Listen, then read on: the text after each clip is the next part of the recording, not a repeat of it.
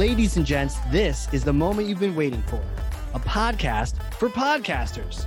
This is Creating the Greatest Show, and I'm your host, Casey Cheshire. Join me as we interview podcast hosts and investigate the ingredients of a successful interview podcast. We'll talk mistakes, earned skills, powerful questions, and more. This show is sponsored by Ringmaster, completely done for you B2B podcast production.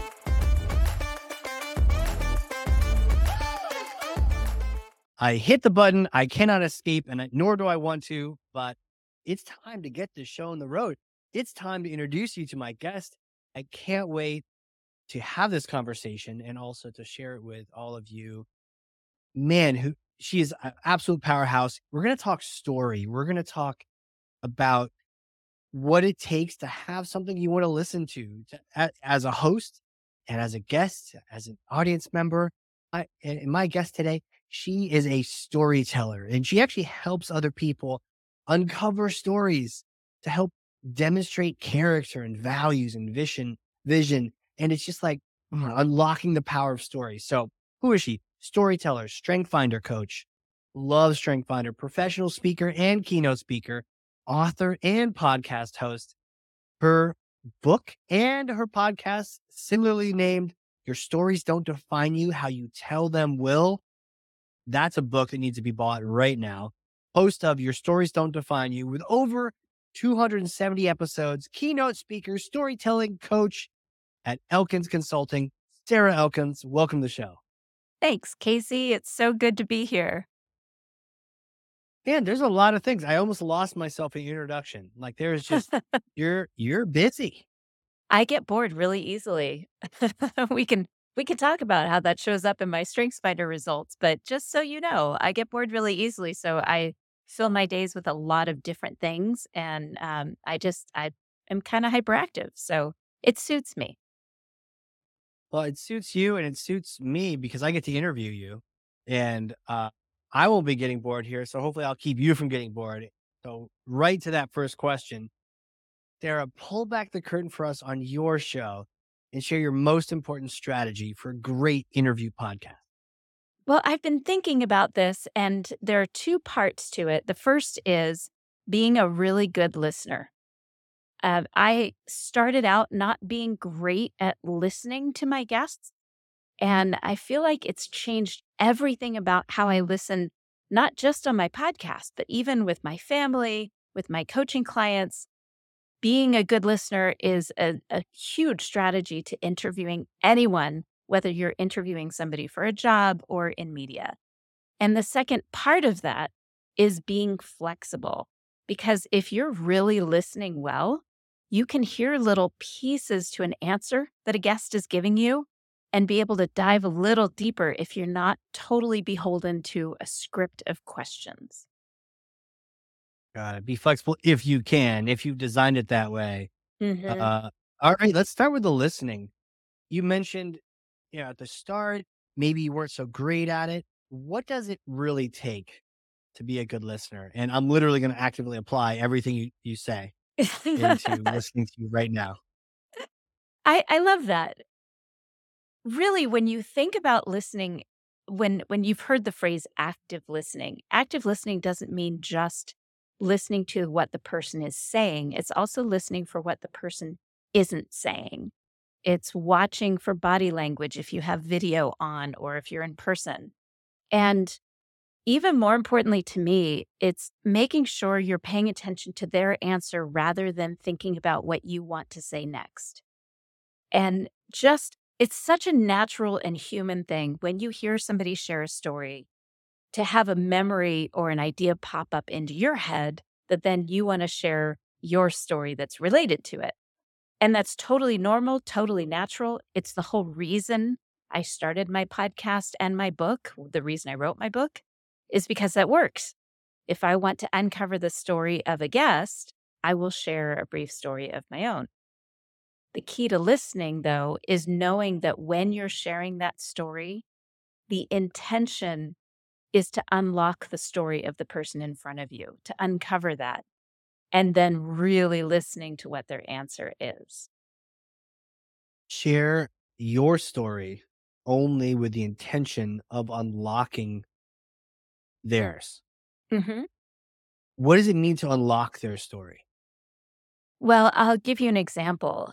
With one Yeah. of my coaching clients recently, I asked her to tell me about a time when a particular strength showed up. I said, "Tell me about when command showed up in a really good way, as opposed to in a bossy way that didn't set up a relationship very well." And she couldn't really think of one. Like, she had so many criticisms in her head about that particular talent, about when she came across as bossy, that she couldn't think of a time when it came out in a good way. So I shared a story about, when my mother's second husband died, and I showed up a couple days afterward, and she had had family nearby, and people were at the house, but it was when I walked in that she collapsed into my arms and said, "Thank goodness you're here. Now I know everything will be okay." And that's because my Uh, command shows up. When it's important, my command shows up and I make sense out of chaos. I make sure people are taken care of and hosted. I make sure that things are getting done and the kitchen is straightened enough so that we can find what we need. I just take over when I notice that there's a need for that. So when I told her that story, she suddenly had a memory of a similar situation where something like that happened with her. mm. So that's what I mean by unlocking it. What is it that you were fixing? Like, or what keeps things locked? What was the thing that was preventing her from hearing that story? For her Well, own story. one of the things that I heard early on when I first started in this area of story sharing, storytelling to help people demonstrate their character, values, and vision was at a workshop and a woman said, "Oh, I don't have any stories." It kind of broke my heart, but I could see why she said that. And the real reason she said that was she didn't think that the moments in her life were worthy to call a story.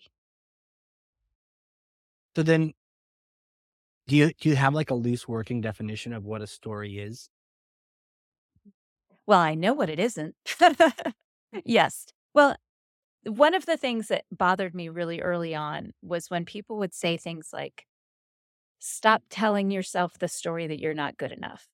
Stop Right. telling yourself the story that ABC." That's not a story, that's a label. So if I tell myself I'm not an athlete, that's not a story. I'm labeling myself, positive or negative. A story is it can be one of the origin experiences you had that gave you that label. So, for instance, if I say I am not an athlete, I can tell you immediately part of that was growing up very small physically in stature. And I would go out to play basketball.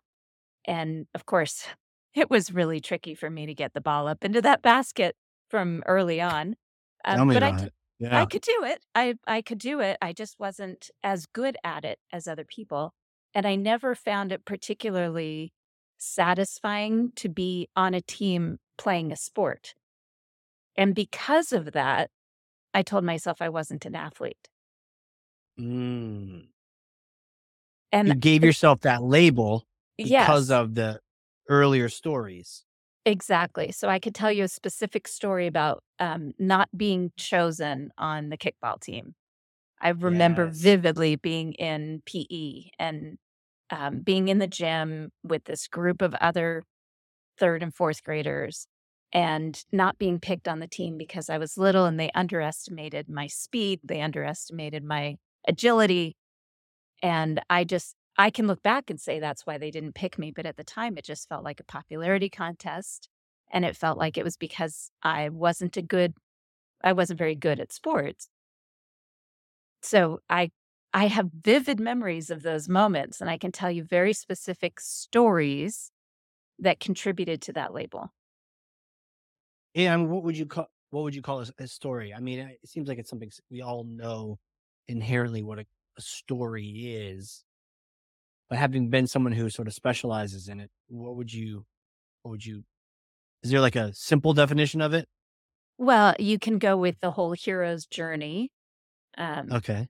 or you can just say a story has a setup where you describe where you are and the people around you. And then it has the part that describes what was wrong or the problem you were trying to solve. And you describe the people that are involved in the situation, the problem you're trying to solve. And then there's the solution. So every story really needs to have three parts. They may look different each time, but every story really needs those three parts. So, as an example, I have a job interview storytelling course online through Kajabi. So, that's my Oh, cool. online course that's now available. And the way that I describe it is this. Um, when I was hired to be the public affairs officer for a little city here in Montana, I remember the first thing that I did was identify different interactions that the community had with our city that were complicated but shouldn't be. And I remember looking up a lot of different options in terms of software and technology to use to fix that problem. And when I finally came across one that was simple, elegant, and wasn't very expensive, it was called Seamless Docs. I got my leadership to get involved with it. They agreed to try it out for a year. And within a few days of signing the contract, I had collected a group of advocates within the city, administrative people from across the city. And we had, I don't know, 4 or 5 of these forms online live within 4 days of that contract being signed. And it changed the way our community did business with our city. It was amazing. And it was because I was able to get the right people on board, the right forms that would be simple and elegant to go live with right away. And, Yeah. uh, and I got a call from a resident within a couple of hours of the first form being online, complimenting us and thanking us. Oh, wow. So that is a story.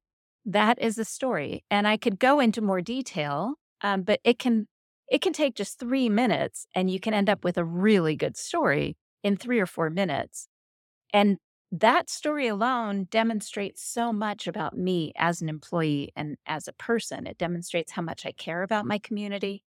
It demonstrates, how I approach a problem. There are all kinds of other character and skills that you know about me as a result of a 3-minute story. Right. And it can be powerful to tell that. And I can understand why you would work with people to help uncover their stories because I've heard a lot of bad stories. I've heard a lot of misformed ones, especially from podcast hosts, even on shows I've hosted, where the guest, untrained and unprepared, will ramble on or take you back 19 years ago. We literally tell people this on the prep call, like, don't start your story by telling me 19 years ago you discovered radio, and that led into podcasting for you. Like, we want to get, and so we try to help them form it. But I can see that this skill is way more important than I maybe gave it credit, which is helping draw the story out of your podcast guest is critical for keeping your audience sane, also keeping you as a host checked in, right? For that active listening. It's way more easy to active listen to a great story like the one you just told than it is to hear this rambly mess and you're not sure where it's going. Exactly. Yeah, absolutely. It's kind of amazing to me. That's part of why I wrote the book is because when I first started my podcast, my guests really didn't know what story to share or how to share it. So sometimes it felt like I was pulling teeth trying to get what I wanted out of my guest. And now I've gotten so good at it, partly because I've gotten to be a better listener, and partly because I prepare my guests a little bit better through the email that I send to welcome them. But it's a skill that a lot of people don't realize is critical to being able to inspire an audience, motivate them, persuade them in some way. Yeah. So I know you have a whole service doing this, but if you were to boil down into maybe something that happens on a prep call, like the one we did, are there maybe couple key tips you want to do to prepare your guests to tell a story? How, how would you, if you only had a few minutes with someone, prepare them to launch into a story? I don't think that's possible. I don't think you can Okay. really, in just a few minutes, prepare them for that. Mm, I'm really good at pulling out the story and asking the salient question that gets us to the point. And I'm pretty good at redirecting when I hear a story rambling or going in a direction that isn't going to be useful to our listeners or to the guest because, a guest is on your podcast for a reason. Most of the right. time, they're trying to promote something about their business or their new book or their own podcast or their services. And if I know they're not going to benefit from whatever we end up putting out there, then I'm pretty good now about redirecting them. I don't do a prep call. Our Yeah. conversations are Okay. very organic.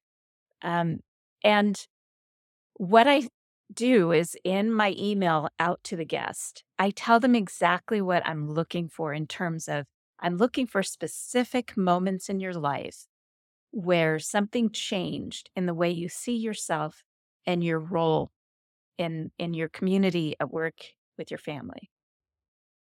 So I tell them that and then I send them links to 2 or 3 episodes that I think are really good examples of guests sharing stories that are inspiring or valuable or both. And that's one thing that I think is really, really important is listening to at least parts of a few different episodes of any podcast that you're going to be a guest on. So I always say Totally. that, some guests really find it useful to listen to a few episodes or parts of episodes. Some of them can get really long, and I don't want somebody listening to a 40 or 50-minute episode if they're not interested in it. But if you just Right. listen to 10 minutes of it, you're gonna get a feel for what kind of host I am. This is all super fascinating to me. Now, they're not having to come up with a story on the fly. They you're telling them how to uncover it, or you're gonna help uncover it, but you're telling them what to think about first. They show up hopefully to your episode prepared. Do most of them prepare in advance? Do you have some percent that wing it because they think they can? We definitely have some people that wing it, and I have to say that in the majority of people that wing it do pretty well. Hmm, They're pretty flexible about it, but there are some that have this confidence that they know how to tell a story, and I am so puzzled by that confidence because their stories ramble or they include way too many details or they try to cover yes. way too much time period. They think a story is a timeline of events when you can just pick out one incident within a time period to define that time period. So, yeah, it's kind of amazing how confident some people will come in and then all they do is talk about themselves. And every story, I think the worst is when people talk about themselves without sharing the story to demonstrate what they're trying to demonstrate.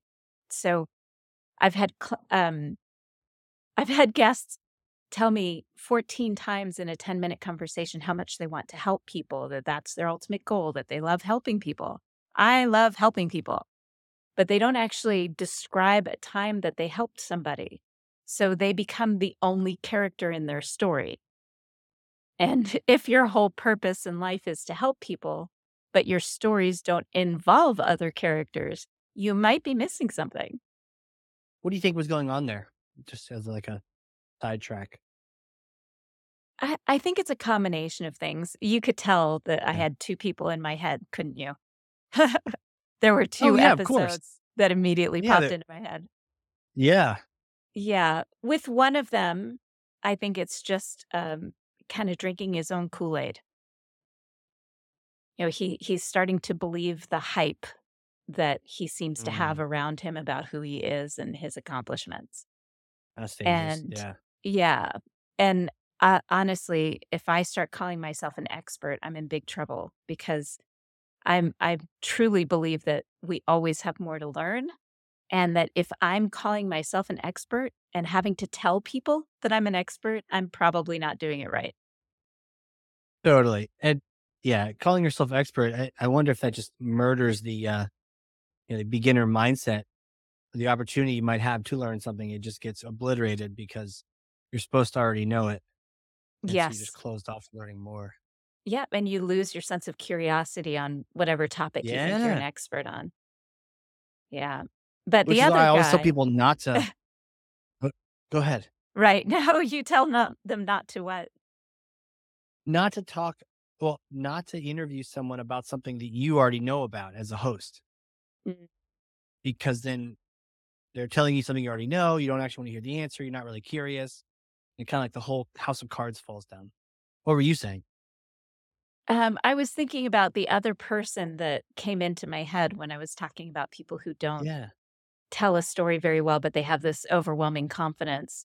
And this other person, I think, was trying to convince himself that he had all of that, that he was all of those things. If you say it enough, hopefully it becomes true. Right. And I think sometimes people feel like they have to say things over and over again about themselves to make them true, where to me, it's all about your actions. Alright, so we know what not to do to talk about themselves. People can get in this situation and sort of take it back a little bit. You if it's not really about the prep, right? Yeah, they're thinking about it in advance. Is a lot of the magic then you're uncovering it during the interview? I'd like to think so. Yeah. I mean, that's what Yeah. makes my show different from other interview style podcasts is the questions that I ask and how I pick up on a very subtle cue and start pulling on that thread. Yeah. I mean, sometimes this is sort of just sort of natural and it's hard to describe it, but when you when do you know it's a thread to pull on? Does anything ever indicate itself that you should pull on that loose sweater thread? Well, I think I've just become kind of intuitive in that way because of all the I have 270 something episodes Yeah, out there. just a few. Yeah, and I'm very client oriented with my strengths finder coaching and my public speaking coaching that I do with people. So I think it's over time I've become far more in tune to the subtle things. Sometimes it's an expression on their face when they're sharing something and I realize there's Right. more to it that they just kind of glossed over. I think in some ways if you can connect the dots between something they said earlier in a conversation that you hear it come up again, you start kind of hearing a little bit of a pattern, something repeat itself, a concept or a relationship or a character flaw. If you're really listening, you can pick those out. What do you do to the pressure to know what to say next? How do you resolve that For my as a guest or host? for me? For you, right? So if you're really listening, like I've even found myself just listening so much to you right now, it's that my brain is just sort of worrying, like whirling and like I can be like lost completely in the thoughts. But part of me knows that I'm responsible for continuing it to like Yes. don't lose yourself completely to theoretical concepts going like, stay in the zone here and have that next question ready. How do you like to handle that? Well, first of all, thank you, because that's a huge compliment. As a guest, if my host is deep in thought because of something I said, that's a huge compliment. I love Yeah. that. That's a wonderful feeling. And most of the time, I'll actually just stop and say, I need to process that for a second. And I'll Mm. give us, I don't know, 4 or 5 seconds of quiet. And then I might say, what else do you have that you want to share about that? So it just turns it back around.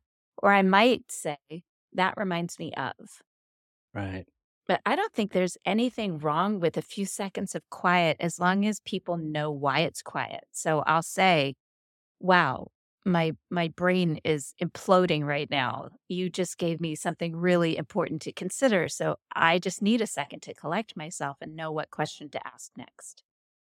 That's beautiful. I feel like that's probably even like a soundbite that goes on LinkedIn because how often do we need just to hear that subtle permission, even socially, that silence can be more dramatic than the actual words, if, especially if a powerful story has just been related to you, or powerful concepts, powerful notion to just pause for a second. But I mean, I've done the pause for a second thing before and been okay with silence. But I love the twist on it saying, all the better if your audience knows what's going on. I suppose if it's really dramatic, you just pause and everyone knows what's happening. Like that was a powerful Mhm. story. But if it's this business concept, you're like, yeah, here's this thing. I love the humility and the, you know, busting the fourth wall to just say, yeah, wow. I guess my worry would be, wouldn't it sound like I don't know? Like you could use that as like if you weren't paying attention, you might say the same thing, you know? So Yep. do you convey that you're not listening instead of convey that you're actually thinking about it? I've never had that problem. I think people know when you're sincere. They know when you're sincere. There are times where I've repeated back what I heard rather than saying, "Oh, wow, that was intense." I'll say, "This is what I heard." And that's a great way to let your brain chew on something. Mhm. Repeating it back. What about redirecting? You'd mentioned that earlier. The idea of maybe you're lost in your thoughts, but maybe your guest is, and you want to bring them back in. Mm. Do you have a favorite way of doing that? Well, I do it differently depending on who is on the show and how they might take it. I've been Sure. very direct before because it's somebody that I know will trust me to take it in the right direction, and I'll say, "Whoa, whoa, whoa, wait a minute. Let's go back. I'm missing this part of the conversation." Or, "You said this earlier, and I'd like to get back to that." And I'll actually interrupt them mid-sentence and say, "Whoa, whoa, whoa, wait a minute. You lost me here." Talk to me about interrupting people. And when, like, we were all taught like not to interrupt people, but as a host, sometimes it just feels right to do that when the story requires it or Mhm. the show requires it for some reason. Have you thought much about that? Well, I think about it a lot afterward. I'm sure Mm, you're similar in that after a conversation, I'll often have this long internal dialogue about either how great it was or how I could have done that a lot better. I hope I didn't insult this person. I wonder what they're thinking about ABC. The whole internal dialogue, the hamster in my brain just running on that wheel until there's smoke coming out. So I yeah. do think a lot about interruptions and how to make them kind and how to make them useful as opposed to insulting in some way. I think again, if you've been talking to somebody for a few minutes and you can quickly develop rapport with them, then they take that kind of guidance or correction in the kindness with which it was intended. So, I haven't had a lot of problems with that. I definitely have gone in a direction a couple times with questions that the person is like, no, I don't wanna go that direction." Oh, And and that's fine. Oftentimes what I'll say is, "Let's hold back 5 seconds of quiet so that we can edit that part out, and we'll start in another direction." There's no problem with saying, "Whoa, I can hear you're getting a little uncomfortable with this. Would you like to switch direction? We can cut that part out." Because I don't do any live podcasting. And that often will give them the confidence to go in a direction that makes them much more comfortable. and it makes for a much better conversation. I sometimes like to operate as if there is no editing ability, but there for sure is. I actually lost my mind on a recent episode. Somebody mentioned, like, I love Twitter, follow me on Twitter. So I literally started trying to follow them on Twitter in the middle of the show and then didn't know what they were saying. And they literally noticed it. That would be a good opportunity to say, "Whoa, I was just following you on Twitter trying to multitask, and I lost track of the conversation. Let's give 5 seconds of silence so that I know where to pick up and edit that out." I love that. You know what? It's interesting. It shatters that fourth wall, but no one knows it because you've edited it out. Mhm. And I don't think it harms the idea that you're having a two-way conversation, right? We're just having a conversation. Like you and I right now, it's like we're just talking to each other. But part of our both of our brains go, and someone else gets to hear this too later on, right? But in the moment, it is literally just us talking. So I don't see you losing much by saying by even me saying that. Like, but yeah, we both know that. It doesn't hurt to say that, or me saying, okay, I need to edit that out because I was an idiot. But like, don't edit that out. That's fine to leave that in there. But yeah, you know what I'm saying? Like, I think it's okay. I love the way you're taking care of your guests. Thank you. Yeah. I hadn't thought of it that way, but it's definitely a consciousness about their comfort level, and I would I said this during a keynote on storytelling recently. I was talking about storytelling and leadership, and I said, "There are 2 misunderstandings about leadership storytelling. One is that your stories have to be epic, that you have to have the "I almost died" story or the "my business almost went bankrupt" story. Those are there's a time and a place for those stories, but if you're trying to encourage somebody or, demonstrate your vision through what matters to you, those epic stories aren't gonna have the same effect as a story about something that happened with your kid or a sibling. The other misunderstanding is that your stories have to be extremely vulnerable. And what I said during the keynote is, if you are being so extremely vulnerable that you are awkward and uncomfortable in a serious way, all you're gonna succeed in doing is making everybody else uncomfortable around you. And while there's a Right. time and a place for making people uncomfortable, that's not really what you're going for when you're trying to guide people toward your vision or inspire people or um, invite them to be vulnerable, right? But if you're making everybody uncomfortable, they're not going to want to be vulnerable. Right. Exactly. And all of these things I see as your either intentional or unintentional secret sauce for uncovering these stories that require a little bit of trust because you're building in just a level of caring about your guests that I hadn't thought of before. At the same time, I literally heard you just say there is a time to make people uncomfortable. So I got to know what is the time to make people uncomfortable? Well, I'll give you an example. My sister is really magical at this. She was talking to somebody who made a racist remark, like overtly racist.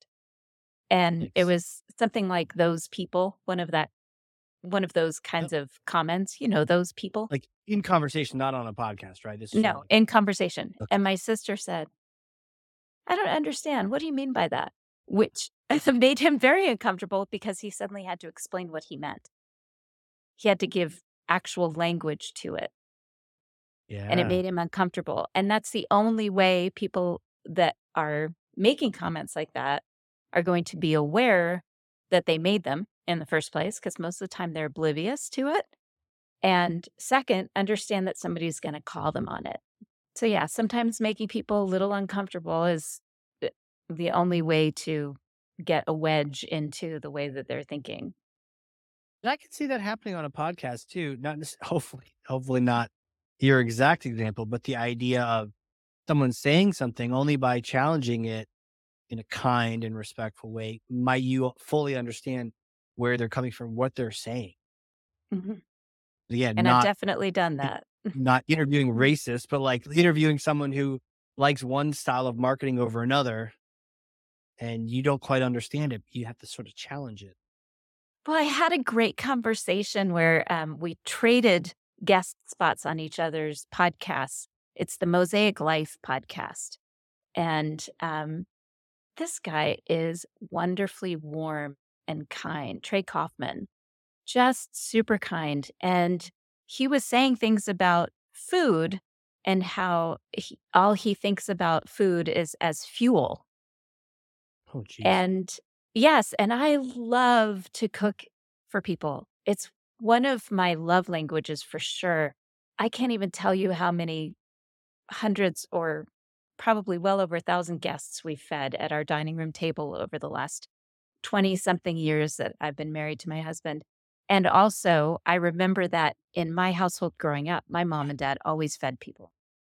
And I had to challenge him on what he was saying because I said, I understand that for you, it probably has something to do with childhood trauma, that food and, having to finish what's on your plate, even if you don't like it, or Mm, even if you're full, or whatever came along with your meal times, which many people don't have wonderful memories of mealtime with their families. Wherever it came from, there is another perspective here because when we have Thanksgiving, we don't fill the table with food. That's not how we celebrate our Thanksgiving, our gratitude. We have a few delicious dishes on the table. We don't fill ourselves until we're explosively full. The whole point of it for us is to put good, nourishing, healthful food into our bodies and to sit around the table together and have deep conversations and laugh and have joy and sorrow and grief all at our dining room table. And I did have to challenge him and interrupt him and make him a little uncomfortable. And he was making me a little uncomfortable, which is unusual. And I interesting. think both of those episodes, the one where I was a guest on his and he was a guest on mine, both of those challenged both of us in some of the most beautiful ways. I love this man. I get his newsletter. He's so thoughtful. And I'm not sure that we would have developed that kind of relationship if we were so hesitant to make each other uncomfortable. Right. What was his response? Did when you challenged him on that, did he sort of, like, think about the times when food wasn't just fuel? I don't I don't know. I can tell you that he acknowledged that there is a different perspective out there, that he doesn't need to hammer home for other people that food doesn't matter, that food is fuel. Because it's really tempting when you get onto this idea of something that's really helping you process information and deal with your trauma. It's hard not to try to influence others in that way. Like, if you talk to somebody who has become vegan or vegetarian after not being that way, sometimes they get really pushy toward other people about being that way, right? And the same with, Sure. alcoholics when they are in recovery. Sometimes they have a hard time seeing somebody who can drink without addiction and not judge. So, I get Right. that, and I think that that was more the aha moment for him was, I need to be conscious that for some people, this is not this is not something that will resonate with them. But you'd have to ask him. I don't know. I'll have to put him on the spot. We're dialing his phone number right now. No, it's a different kind of We show. totally Uh, could. We totally could. He's that kinda guy, I love him. well, since we recently talked about redirecting, I would like to demonstrate that by redirecting uh, to the second of the two parts. We talked about active listening, and I feel we've really dived into that. And then the second part was on the being flexible and adjusting. And could you talk more about that and really how you what your mindset is to be able to do that? Yes. What I've noticed as a guest is that sometimes people are really rigid about the questions they're going to ask. And it feels like sometimes they miss out on opportunities to dive deeper into a concept that would be good for their listeners. So, for instance, I was on one of those podcasts where they had a set of 5 questions and they were going to ask those 5 questions. And even though the answer to one of them didn't easily lead into the next question, they just stopped that flow of conversation to ask me the next question. And I get it. Some people, especially as a strengths finder coach, I understand that that kind of flexibility isn't for everyone.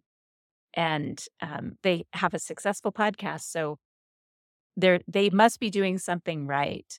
There are listeners that that appeals to them, that predictability of those questions. If you are not that kind of person, if you really want to have flexibility, I think the key is to consider your episodes as conversational, not as a media interview that you would see on a TV show or standard questions for an interview.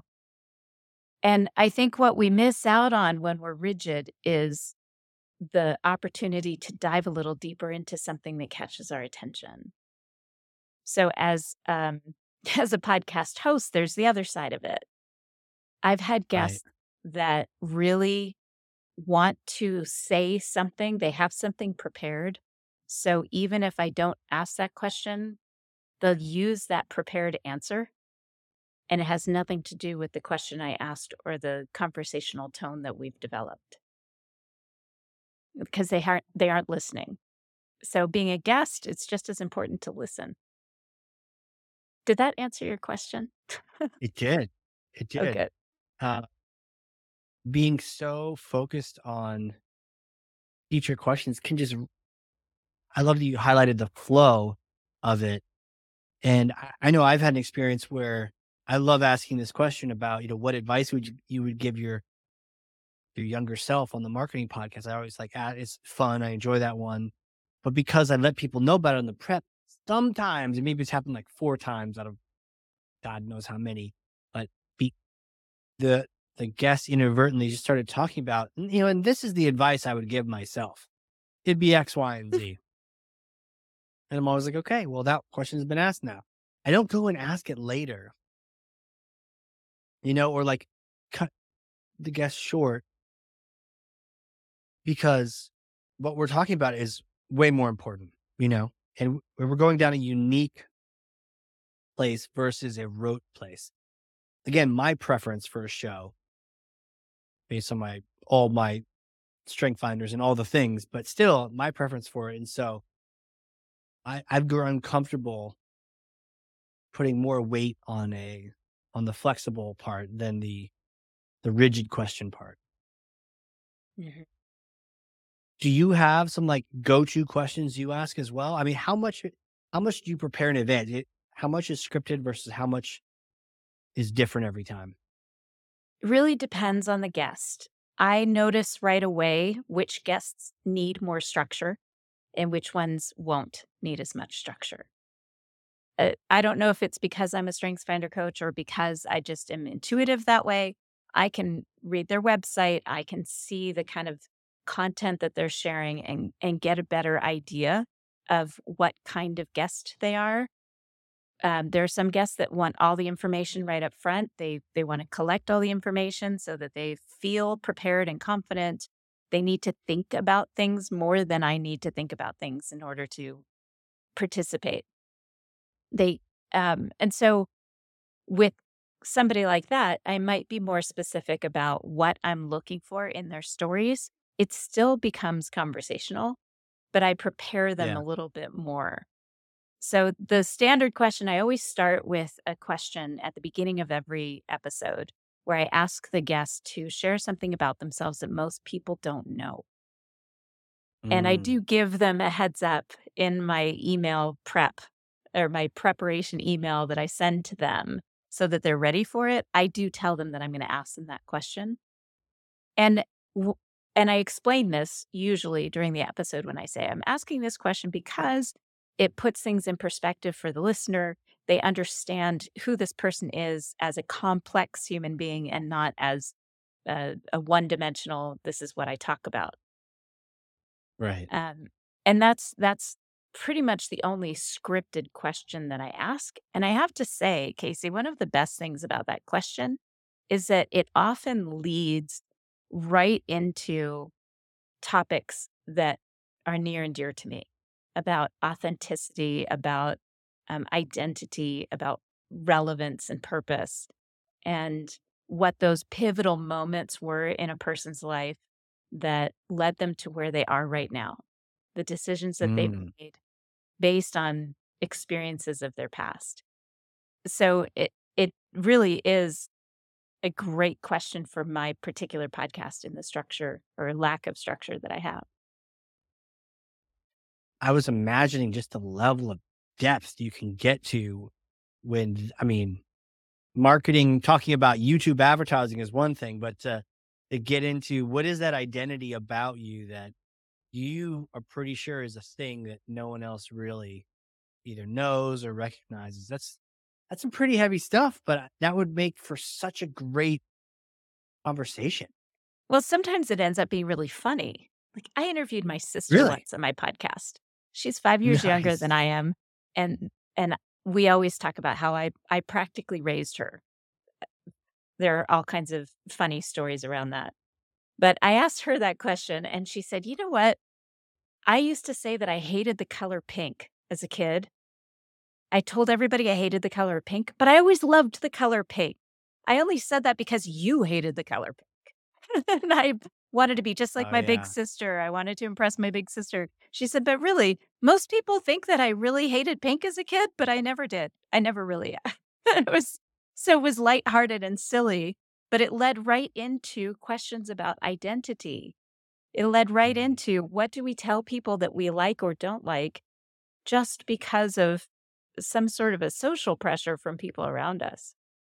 It ended up being a yeah. great conversation, even though it was a very lighthearted answer.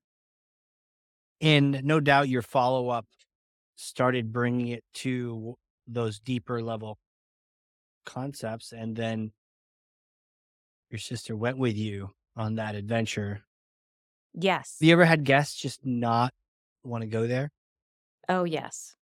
Absolutely. And as I mentioned before, I'm much better now at recognizing that, at seeing, especially if we're on Zoom, I can see the Yeah. expressions change, their body language changes, and I can say, "Okay, let's just take a second and regroup because it seems like we're going Yeah. down a path that you're not that interested in going down. So here's what I'm going to say next. Does that sound like a good moving forward point?" And they'll say yes or no. Wow. You are so kind. Well, that's one of the big takeaways I have here is just how can I be more kind and I think with that you get even richer content too. So, um, amazing, amazing. I have a lot of things to mull on over here. Where can people reach out? They want to, and if they, by the way, talk about Strength Finder real quick before we let everyone go, because if you don't know about this, I think it's very important. But I love to start with the story of why I use this tool because Okay. I always hated assessments. I took them all through college and in the workplace. I spent 20 years in the public sector, going from federal agencies to state agencies to a local agency.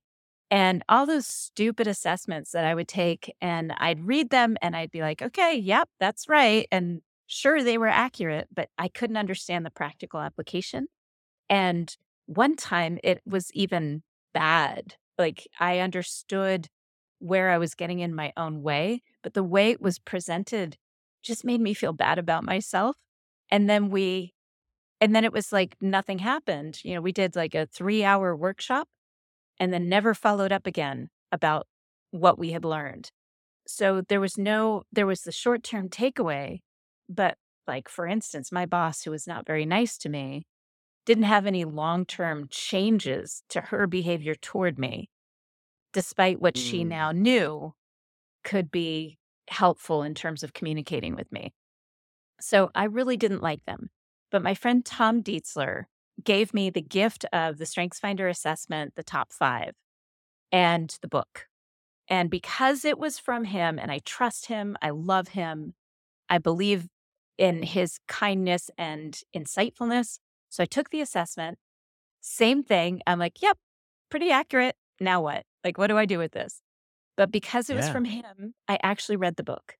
And what really stood out to me, it was clearly practical application. What really stood out to me was the way that this information is presented. So, yes, you can be pretty accurate. If Google can predict your behavior, so can Gallup, DISC, Myers Briggs, Enneagram, whatever. The difference was that StrengthsFinder said, this is your magic. This is what you are so instinctively, intuitively good at. And here are yeah, some of the ways you might be getting in your own way. Here are your blind spots. And here are ways that you can bring other people and resources into your life to make a stronger team. You don't have yeah, to do it all. You don't have to be good at everything. But when you're really good at something and you bring in other people who are really good at other things, you that whole the rising tide lifts all ships, right? So the way it was presented 100%. changed it for me. So I don't Isn't know if always that the case, yeah. yeah. Go ahead. No. Well, and so you asked me StrengthsFinder, as I said, it was presented beautifully, and I Mhm. knew I just needed another credential to get my foot in the door to get back into those, public sector agencies where people hate their jobs, even though they're really important jobs. I wanted to get back in there and improve those workplaces. I Yeah, wanted people to like their jobs again because what they were doing was meaningful, especially at the local level, direct services. right. And so I decided, well, I'll go get this credential, whatever. At least I'll have something beside the MBA to get my foot in the door. And the training was extraordinary. It was a full week of intensive training. Plus, I Eat. had to, yeah, and it was very expensive. But what I loved about it was how rigorous it was. And then they required a certain number of hours of practice coaching, and then you had to take a test, and you have to take a test every 2 years to keep certified. And I thought, that's what I want. I want rigor. I want to know that other Yeah, coaches out there with this certification have worked hard to get it and keep it. And yeah, so that's why I use this tool. Now I can look at almost any of those assessments and associate them with certain behaviors and predict certain behaviors, mm. all because of my understanding of the StrengthsFinder ones. And that is what we're gonna geek out, about right after the podcast is done. So, Yes. the conversation will continue. Where can people reach out and contact you? They wanna talk more about podcasting, give a shout out to your podcast as well. What are good places to go? Well, the fastest place to find all the links is going to elkinsconsulting.com. That's my website. You can find out about my keynote topics. I love talking about storytelling for advocacy and sales, storytelling as a leader. I love to do full workshops. Um, and you can find out about my StrengthsFinder coaching on that page as well. You can also go to purchase the job interview storytelling course, which is pretty inexpensive and includes a storytelling practice session, either with me Nice. alone or in a small group. Which, if you're interviewing, whether it's for a job or podcasting, because you're about to publish a book, that kind of storytelling is going to be critical to your success. And my podcast is everywhere that you can find podcasts. It's called Your Stories Don't Define You, How You Tell Them Will. Love it. Love it. Sarah, thank you so much for coming on here, schooling me up, sharing things you're passionate about, sharing the things I can tell you've spent real time thinking about and real time practicing on all multiple hundred of those podcasts that you've done so far. I really Thank you. appreciate it. I appreciate the opportunity to chat with you, Casey. And just so you know, I'm not a big fan of word of the year, but this year I did one, and the word is practice. So you Right. just hit the nail on the head. Practice. And you have practiced before and you continue to practice with your podcast. Everyone should definitely go check it out. I'm fascinated. I can't wait to hear the stories and just hear people go there in those places and think more about what defines me. And for those listening, if you learn something and it's a foregone conclusion that you did, because I literally have 2 pages of notes over here, front and back, then share this with someone else. Be a thought leader to 9 people, 4,000, 30,000, whatever. But get good information into other people's hands. That's how we make this world go around. So, Sarah, thank you again for being on here. Thanks, Casey. All right, everyone. This has been one of those powerful episodes of creating the greatest show. We'll catch you all next time.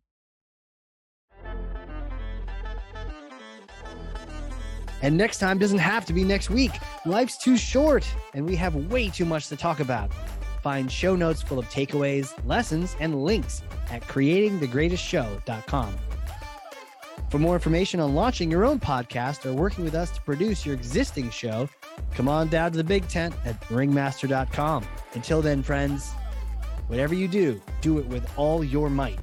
Work at it, if necessary, early and late, in season and out of season, not leaving a stone unturned and never deferring for a single hour that which can be done just as well now.